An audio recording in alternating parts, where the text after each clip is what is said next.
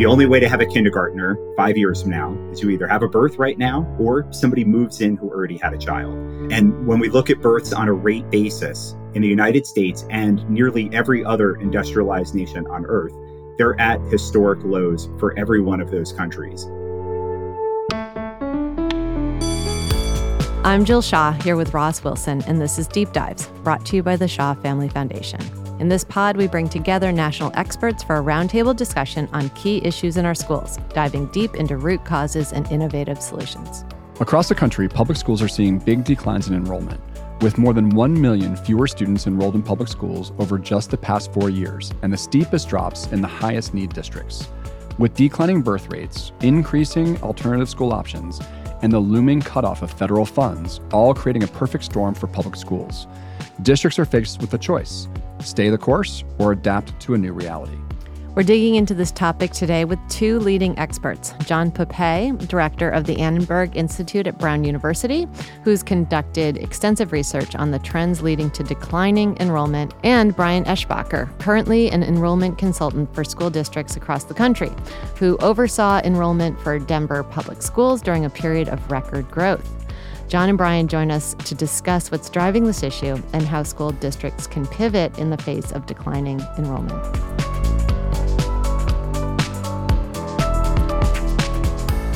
Thanks, guys, for joining us, John and Brian. Welcome to the podcast, and thank you very much for having a conversation with us today about enrollment. Thanks for having us. Yeah, thanks for having us. So just to tee this up, can you both talk about what you do from the perspective of enrollment? John, you're a researcher at Brown. You lead an institute that guides public education thinking and policy. Can you talk a little bit about how you think about enrollment? Yeah, we've been doing research in partnership with states and districts across the country. And one of the things that's been really interesting for us as we've come out of the pandemic is the huge decline in the number of school-age children who are enrolled in traditional public schools. And so we've been trying to think about how do enrollment declines and how these shifts in enrollment affect some of the things that we tend to focus on, right? How do we create effective schools? How do we think about policies that affect teachers and their work? How do we think about the broader landscape of educational attainments and educational accountability and all these other things that we're interested in? And Brian, you spent time in Denver and helped grow enrollment. Can you talk a little bit about both what happened in Denver and then why did you decide to really focus on that issue with schools across the country? I got to see both sides of it in Denver. The first several years I was there, we were the fastest growing urban district in the country. We were adding 3,000 students a year. We added a total of 20,000 students over the course of about a decade. And so we were building new schools all over the city because more and more people were moving back into the city, having children, keeping their children in the system. There was new housing. So a lot of really good contributing factors to it. The last few years I was there, we started to see the opposite of it. We started to see that the number of children was dropping. Housing prices were hitting record highs in Denver. Families were facing affordability challenges, moving to, inner suburbs, outer suburbs, exurbs. And so I got to see both sides of it, and I was fascinated by it. It's not what I thought I would be doing. But I, started to see a lot of other cities were going through something similar, where maybe there was new housing going up, but it wasn't family friendly or it wasn't affordable. And so other cities were going through some of the same challenges. And I think Denver had done a really good job working on the situation to learn why it was happening and looking around the corner at where things might go. And so I became really interested in talking to other cities about how I might be able to help them through this as well. That's great. So over the past 4 years, public school enrollment has declined by more than 1.2 million students in the U.S. And when you dig deeper into these data, you realize that this trend is really impacting urban school districts. They've had the steepest decline. I mean, New York City has had, I think it's about a 20% decline in enrollment over the past 4 years. That is substantial. I'm just curious, John, are you seeing this? Like, is this something that you've seen in your research? And as you dig deeper around enrollment, is this happening in the Northeast? What are you seeing around enrollment decline? Yeah, I think it is. I mean, as you say, we're seeing these patterns across the country. They're very different. Some places are seeing rising enrollments, and some places are seeing declining enrollments. Here in at least in Massachusetts and Rhode Island, we're seeing fairly across the board declines in student enrollment. Most districts were seeing substantial declines, and in all urban districts, we saw substantial declines in enrollment. And I think you see the same thing in many districts across New England. But it's not just that families are up and moving to other parts of the country, right? Like during the pandemic and then post-pandemic, we've seen a bigger, quicker exodus, it feels like, from public school. But then it seems to be scattershot, and maybe we still can't find all of the kids who were in public school. Is that an accurate statement? I think that's exactly accurate. I mean, I think there are two trends here. One, we were seeing declining enrollments before the pandemic. So over the past decade, we were seeing declining enrollments, and that largely mirrored demographic shifts. So declines in the number of school-age children. During the pandemic, we saw a much sharper decline in enrollment that has continued since the pandemic. And I think you're exactly right. We know that some of those students went to private school. The number of students who are being homeschooled spiked during the pandemic. And then there's a lot of students that are unaccounted for, and we don't actually know where those students are based on these aggregate data that we have. How do we not know where kids are? So collecting data on student enrollment is somewhat hard, right? So most of this data is collected at the state level. Districts report it to the state. And there are lots of different dynamics that can be at play there, right? The public schools have a pretty good understanding of the number of students who are enrolled in their public school. Although, that changes, right? Is a student chronically absent or have they disenrolled? That's somewhat hard to tell. And this is particularly true, I think, in small states like we have in New England, right? So a student in Rhode Island enrolls in a Rhode Island school and then moves to Massachusetts and doesn't process the paperwork in a way that would allow the Rhode Island school to know where they are. And, maybe they're being seen as chronically absent for a while until the next enrollment report. We also have these challenges of students enrolling in private schools across state lines, right? Private school reporting to the state is done for students who are in private schools in the state, but not for students who are enrolling across state lines. And then, how homeschool reporting is done is a whole nother question. We only get a really good estimate of the number of school-age children once every 10 years with the census. And so otherwise, we're getting estimates of the number of school-age children from surveys that have some error around them. And so it's a little hard to really nail this down. So, Brian, is that where you have districts start when you're consulting with them? How important is it to know how accurately how many students are in the district? I completely agree with John that there is no perfect data point in this. And I think we always want one. And as John mentioned, the census snapshot might be the closest we get. We know that's not perfect either, but it's still very good. And so I think it's a challenge because you don't want folks to walk away and say, well, there's too much uncertainty. We can't look at the challenge. And you also don't want folks to say, well, this is the exact metric we need to look at and let's go, hard on this metric. And so I think when I've seen districts and organizations do this well, they try to combine together multiple data points and see if they're pointing in the same direction. So if we look at births happening, if we look at census data happening, if we look at enrollment happening and housing happening, and all those arrows are pointing in the same direction, we can have more confidence in what it is that we're looking at. And if we see that they're all pointing in different directions, which sometimes happens just given some of the factors John mentioned, and just given the complexity of the housing market and, mobility, then we know we need to keep looking and, build up a more rigorous data story. But the key is to try to combine together multiple factors to build up our confidence in the challenge that we're looking at. So I think it's so interesting that we, in our previous conversations, and we just had a conversation around chronic absenteeism, and the experts we were talking to around chronic absenteeism were saying, actually, this wasn't a pandemic trend. This was something that was happening prior to the pandemic, and it's just continued. And John, you had said the same thing, that this enrollment decline is actually started prior to the pandemic, and the pandemic made it worse. My question with this is, I've worked in the school system in Boston public schools previously, and we actually went through a whole build BPS plan where we projected out the number of students in 10 years and how many there would be. And I think we always may project that we're going to have more kids. And I've also worked with mayors before who said, look, we can't make rash decisions here. This always turns around. Like kids, we have declining enrollment, and then kids come back, families come back to the city. And so we should never make rash decisions. And so I'm just curious about your guys' take, John and Brian, on this of Is this like a big deal now? Is this just another cycle that we're going through with declining enrollment, declining birth rate, and everything will just bounce back in, 10 years from now? Or will it bounce back in certain places because of very concerted efforts to make it bounce back? I'm happy to jump in. I am very concerned about it because I do think there are some underlying factors that are different now than in the past. And I think some of this is the difference between an absolute number and a number on a rate basis. And an example of that is births. I always start with births when I do these analyses because the only way to have a kindergartner 5 years from now is you either have a birth right now or somebody moves in who already had a child. And so if we can look at those two factors, right, so births and migration patterns, then we should be able to have a better understanding of what's coming down the pike. And when we look at births on a rate basis in the United States and nearly every other industrialized nation on earth, they're at historic lows for every one of those countries.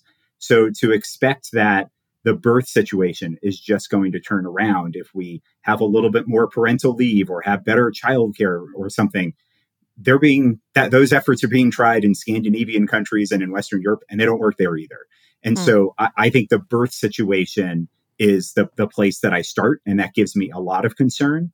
And so the only way to counter that is through migration and immigration. And so if we're not going to have large scale changes there, then this is a problem that's going to continue to happen. I think the other piece that, Brian talked about births, but I think you can also look at this through the K-12 school system, right? The best way to think about who's going to be there in ninth grade is to think about who's here in kindergarten. And this is also where we're seeing, I think, cause for concern. In Rhode Island and in Massachusetts, we're actually seeing fairly, reasonable stability in the number of students enrolled in high schools. We're seeing huge declines in the number of students who are enrolled in elementary schools. And so, I think it sort of stands to reason that as those high school, sort of stable high school cohorts are graduating and these smaller elementary school cohorts are moving through the system, that we're going to see continued declines in enrollments. Matt, why urban districts? Like, why are we having more of a steep decline in urban districts? Couldn't that be attributed to more options that are coming up in urban schools? I think there's two things. I think we're also seeing steeper declines on the two major population factors in urban areas. I was just loading them up as we were talking. Births are down in urban environments far more than in suburban environments. And so I could just pick on Denver, the city where I live and that I know well. Births are down in Denver far more steeply than in the surrounding suburban counties. And so one of the main factors is births. The second is housing prices. And those two are connected, right? We have the highest housing prices in many, many cities in the country right now. And interest rates aren't necessarily helping because of the impact then on the rental market. So when you combine those two base population factors, then the starting point of the number of children living in Boston, Denver, or some other city is going to be much lower. So before we even take into account anything related to how families are making choices, just looking at the number of children, we see very large declines in nearly every urban area.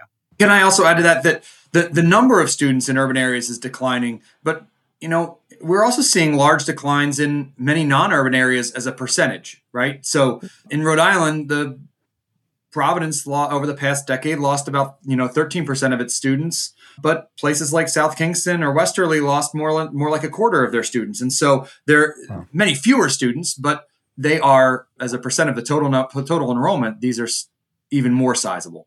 It does get down to the question, though. Okay, so there's fewer kids in the system in school comprehensively. We're seeing a decline. How do you, if you're sitting in a district, running a district, which is trying to grow enrollment, how do you think about your approach? Do you spend your money serving the constituents you know you have? Do you try to grow the constituents? Doesn't that take some sort of partnership beyond just what a superintendent can do? How do you find flexibility? Because you are competing with a series of other options. Competition can be a dirty word in education. We know some folks lean in on it. We know some folks do not. That might depend, what organization you're working for. I think the starting point of knowing the difference between the number of children in your city and how those families are choosing, I think is really key. You need to know both of those. Some cities, you're having fewer children and your share of students attending your district might be steady over time. Maybe it was 85%. is what it was a decade ago, and you still have 85%. It's just that there are fewer kids in your city. Okay, Right. That's one factor. Versus there might be a steady number of children in the city. That hasn't changed over time, but your share is dropping. More students are choosing private school, charter schools, homeschooling, whatever it might be. That difference, I think, is really key to understanding up front. But either way, you need to respond to it. And I think some districts are doing a better job of responding to it. And I think it starts with listening to your families. What is it that they're looking for? Because there's also a part of this that if there's fewer children in your city, but they're moving to the inner suburbs, you may have the ability to still compete. Some states have open enrollment choice laws, meaning that a district can serve students that live in a neighboring district. Colorado has it, Texas has it, a bunch of states have it. And so you still may be able to serve those students who may have been with you for several years, but maybe they had to move out because of housing prices, which, as you mentioned, is outside of your control. But I think listening to your families of what are the types of programs that they want, academic models, social emotional supports, enrichment programs, what is it that families are looking for? Like, why are they making choices to leave? I don't think parents make a choice based on governance very often. I ran the choice office in Denver for 7 years. I very, very rarely had a family come in and say, I really want a charter school or I really want a district school. That's not how parents think. They think about, I want a good school that cares about my child, that's going to make them better academically, social, emotionally, and, through enrichment. And sometimes that might be a district school. Sometimes it might be a charter school. And so I think districts that can engage their families, listen to their families, and then adapt the programs that they're offering, I think those are the ones that are going to come out of this better than those who might just say, we're going to serve whoever we serve and whatever happens, happens. So in Boston, we haven't really adjusted much to our 8% enrollment decline, meaning we have actually adjusted the other way. We have more teachers now, more staff members than we had, and bigger budgets. And a bigger budget than when we had prior to losing the students. And some families may say, hey, I kind of like this smaller class size, right? My kid gets more attention. Why don't we just keep it this way? Why should we be concerned about a declining enrollment? It's kind of benefiting my kid. I think that's great if you can afford it. In some states, maybe they can afford it. And so I think this is going to impact different districts differently depending on your tax structure.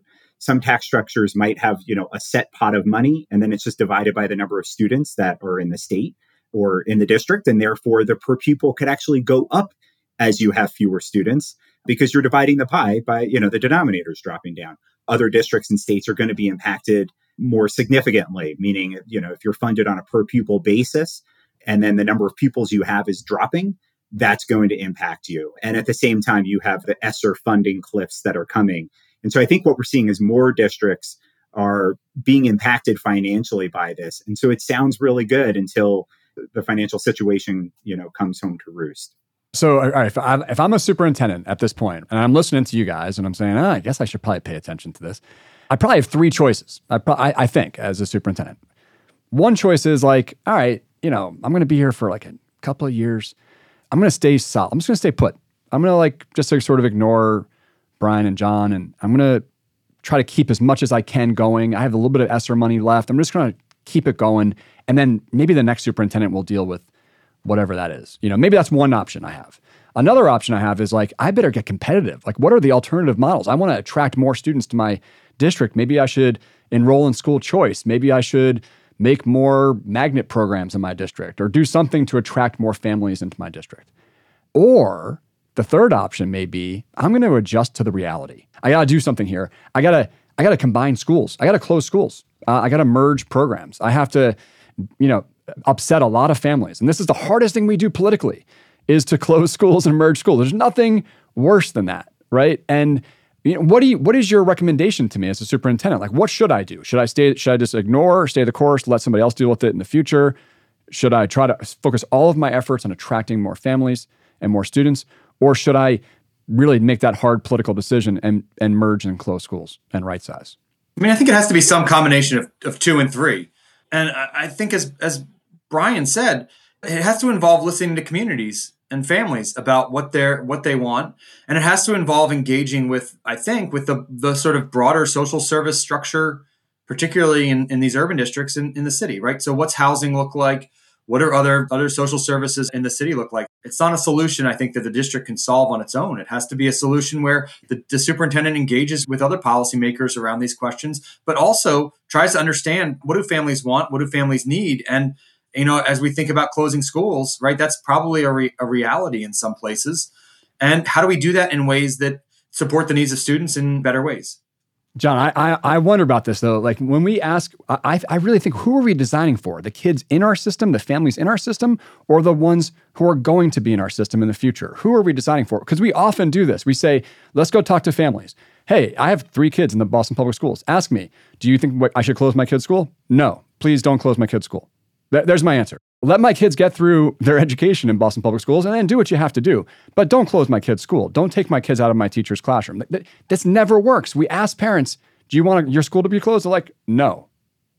But I think that's a narrow framing of the question, right? So I think that we tend not to do a good job of jointly problem solving with communities and finding ways to say, here's this challenge that we're facing.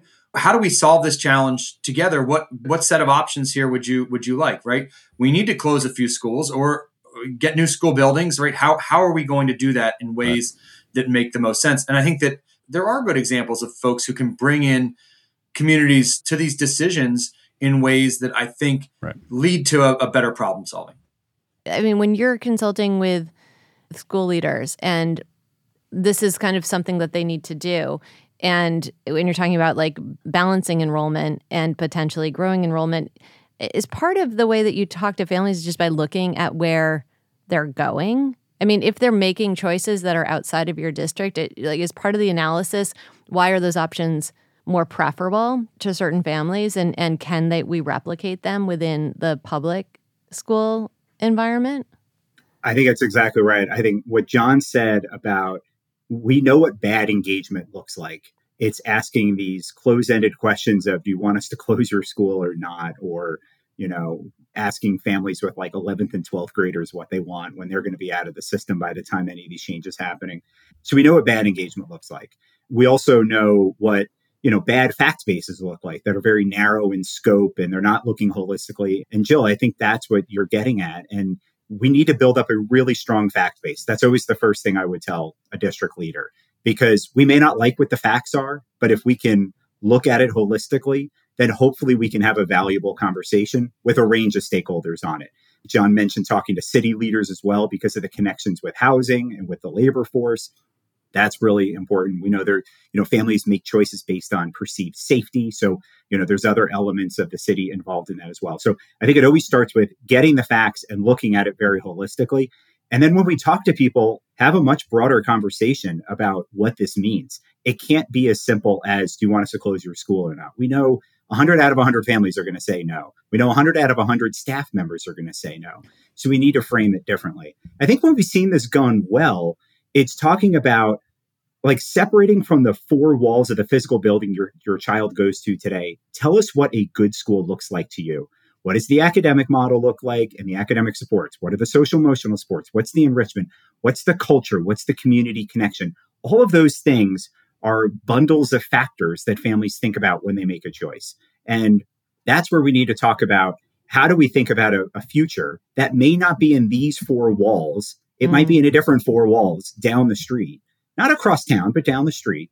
And how do we think about what that means for your family? And I think we're seeing better examples of this nationally because we've been so bad at this for so long, and we constantly make the same mistakes on this very emotional topic that often happens to our most disadvantaged communities. I think I'm energized, or I have some hope that by seeing this done better, we have to make tough choices, but we can do it with the child and the family at the center of the decision, and do it so that the outcome for them is more positive than the situation was before. Yeah, that makes a lot of sense. I wonder how, when in both of your roles, when you're working with districts, we've talked about how, at certain times, the district leader only has so much power. And then some of these things like housing are sort of outside of like their realm of control. And so in your work, how often are you also working with city leaders or even state leaders? Massachusetts has a problem of we're just losing people in the state kind of comprehensively. And so how often do you see those things intersect as educators and education leaders are trying to kind of project what the next 5 or 10 years look like? Yeah, I mean, I guess I'll say I think they don't intersect as much as they should. I think there's been lots of an increasing recognition that we need to think about these more systemic solutions. And I think that there are places that are doing this and starting to engage in these conversations productively, but I don't think it happens as much as it should. I think it's very, I mean, in all of our work, right? It's just easy to be siloed and to stay focused on the things that are right in front of you instead of thinking about these broader questions. But I think that we're hearing more and more calls for the need to engage across these systems. My one comment on this is like, when you talk to politicians, they say one thing you don't talk about, like during election season, is education. Nobody should talk about education because you just lose on education. Well, maybe this is an opportunity to get politicians involved in talking about education because they refuse to talk about it. Yeah, there's definitely a challenge where you have these separate governance structures. I'll just pick Denver because I'm very familiar with it. You have a board of education that's elected by the public, and you have a mayor and a city council elected by the public, and they're two totally different organizations that may have different missions and visions for what it is that they want. And an easy example of how I saw that in the past was if they were trying to build affordable housing. It's amazing. We all agree that we need more affordable housing. One of the tensions then becomes, do you build 100 micro units or do you build 20 two-bedroom units, right? You know, there could be the total real estate square footage could be the same. If you build 100 micro units, you're going to get 100 people off the street into affordable housing. That's a really important thing. That doesn't help us at all with children, though. 20 two-bedroom units would help us with children. So when I would, talk to folks at the city, and again, separate governance, I would say, hey, we need more affordable housing that has that second bedroom because that's where our children are going to live. And that's where, that creates more stability for our students. So that's one of those things where everybody has the right idea in mind, right? We're all kind of rowing in the same direction, but then it starts to diverge on, which metric. Are you going for total units? Are you going for total people? Things like that. But this is definitely a bigger challenge. And I think, again, there's some hope here that I think we are seeing more examples of collaboration around the country because housing is just so much more critical in so many cities than it was, even a decade ago based on price, that hopefully we're seeing better paths forward of like how that collaborative relationship can work. And this is also a place where I think that, the pandemic was hugely disruptive, right? It caused all these challenges in our education system, but including as we're talking about, right, big drops in student enrollment that were happened directly because of the pandemic. But I think there's also opportunities here, right? I think it was a clear example in many places of interagency collaboration. The commissioner was talking to the Department of Health more than to school systems for a while there. And I think creating opportunities and structures that we could continue to build on as we think about some of these other challenges. So I think that so what I'm hearing is break the silos down between the leaders in our governments, our city government or town government, make sure they're all talking and planning together. It's an opportunity for much more cohesion. They learned that from the pandemic. They've been doing that. There's some promise there. What I'm also hearing is really an opportunity for authentic community engagement. There's promise there too. Like, how do we truly engage a community in rethinking what our school system will look like for future years? I'm also wondering about the lever of budgeting. And Brian, you talk a lot about this with weighted student funding. If each student sort of has funding connected to them, then where they go and where they're in school helps drive the budget for that school, rather than just fund all schools at the same level, if you will. That's not really helping you make decisions about who's in your school and how you're serving them. Boston went through, implemented weighted student funding maybe somewhere around 10 years ago or so. And now they're going through a conversation about ending that with weighted student funding and moving back to a school-based funding. And Brian, can you just talk a little bit about why it's important to have funding match the student and how that's helpful for making these hard decisions going forward? I think one of the first things that's really important about weighted student funding is we understand that students come to school every day with different needs. One child may be economically disadvantaged, another child isn't. One child might be an English language learner, another child isn't.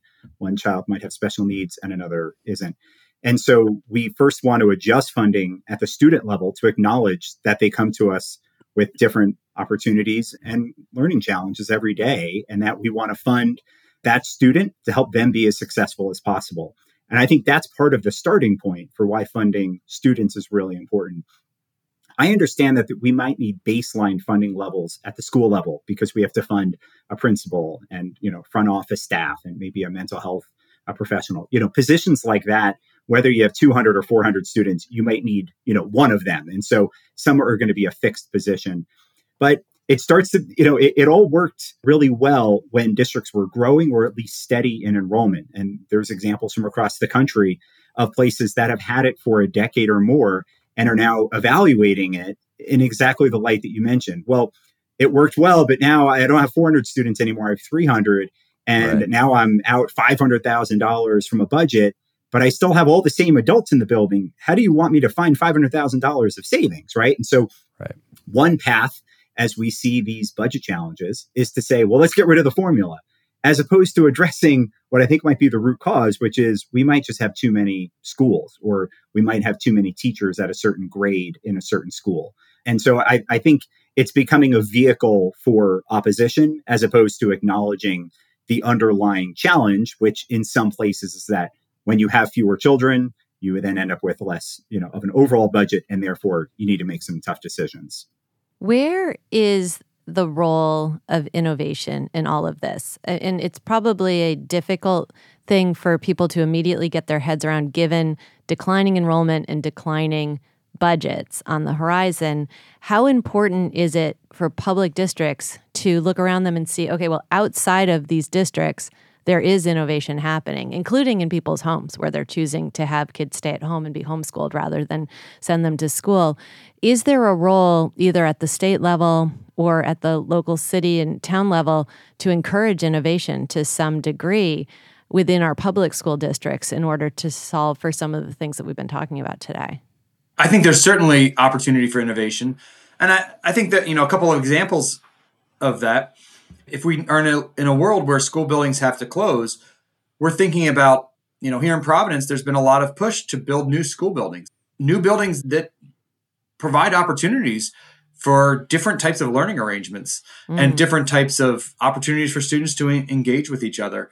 And so there's this idea that in some ways we're spending money to save money long term that I think can spark innovation. I also think that this question about having slack resources in a school allows opportunities to think about how do we do instruction in different ways, right? We're not going to, in the short term, right? This year, we're not going to fire a teacher because we don't have the budget for it all of a sudden. But maybe we can figure out, are there other ways that we can create a team teaching model or think about opportunities for those teachers to engage with students in different ways that break down some of these, silos that we also have within school buildings themselves. But you think that is realistic within a public school environment, that people will feel somewhere they're encouraged enough to take, because it requires risk-taking, right? You're not going to make all the right decisions when you're innovating. Absolutely. I mean, I think there's opportunity. I think that depends on leadership. It depends on building leadership. It depends on district leadership. But I think there's opportunity to do this. And I think we see, good examples of schools across the country that are innovating, public schools. I also think there's an arc of time here where we learn about the facts, at the first period of time. And the second period of time is asking people, so what, now what?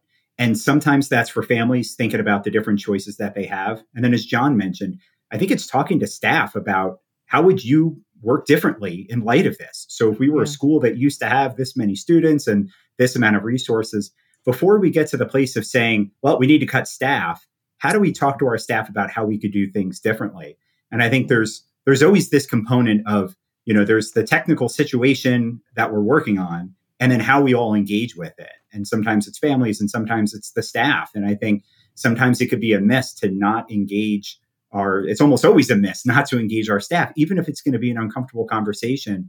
I think there's a huge opportunity there before we get to the tough decisions. And sometimes that might be on, we need to redo a program model, or we need to consolidate programs, but not the whole school, meaning like, we have a dual language program over there and a dual language program a mile down the street. They're both half enrolled. Well, maybe instead of closing the schools, we need to merge those programs together first. Or, there's different levers I think we can pull. I think time is a key factor with that, not rushing these decisions. But if we get the facts and then we allow everybody to understand them and give them time to come up with solutions, including some of the innovative things that you're talking about here, I think it can lead to better outcomes and hopefully avoid some of the really tough decisions that we may have to make further down the road. I'm just curious, what have we missed in this conversation? Is there anything we haven't covered or you feel like the listener should know about with enrollment decline or enrollment incline? I think one of the things I've seen that can be challenging is there's variance everywhere with this. And I think that variance can be a challenge because what might happen in a city is part of the district that you're talking about is fine and they're not being impacted by this at all. And then part of the city is being impacted significantly by it. And that starts to create a lot of tension when you start to think about a community that has more advantages and a community that has less advantages and how that has played out over time. And that's where I think this becomes even more complex and emotional than it was to start, because it's not something that's impacting us all the same. And Brian, to get ahead of this, you really need to. We got to act now. We got to get ahead of this. We got to get really strong engagement going on in our communities, and we need to break down the silos in our government to make sure that we're all working together on this issue of declining enrollment, or else it will happen to us, and it will happen to those communities that are most disadvantaged. I guess I'll just say I fully agree with Brian, and I think that we need to think about this from these different levels too, right? What's happening at the school level or the community level is a different perspective than what the district is facing, right? From the district's perspective, maybe it doesn't matter as much whether enrollment's increasing in one school and declining in another. District enrollment is its own thing. And then from the state, if we really think that the state's role is to serve all students well, then how much of this do we care about? Totally. Yeah. If a student's moving from Chelsea to Lynn, we want that student to be well served in either district. And so I think that from the state perspective, that's where we see these demographic trends in some ways in hitting the hardest or being the most immutable. See, I totally agree with you about the state should have some sort of role in this that they don't. In this state, it feels like there should be hubs of innovation. Is that we go out and sitting with our foundation hats on, we go out into the world and we see these unbelievable advancements being made in different pockets of the country. Being able to put on a VR headset and have a better biology class where more kids excel in much higher fashion than they do when they're sitting in, a chemistry lab that has no hood and they can't actually, run experiments. It feels like part of what has to happen here in order to serve students well is that there have to be hubs of innovation, and maybe those happen at the state level, where they're setting up things that kids can go to experience before we make districts invest so heavily in things like that. I don't know what you think about that, but it feels like technology should be considered more as we think about serving kids well, because we should be able to serve them better than we ever have.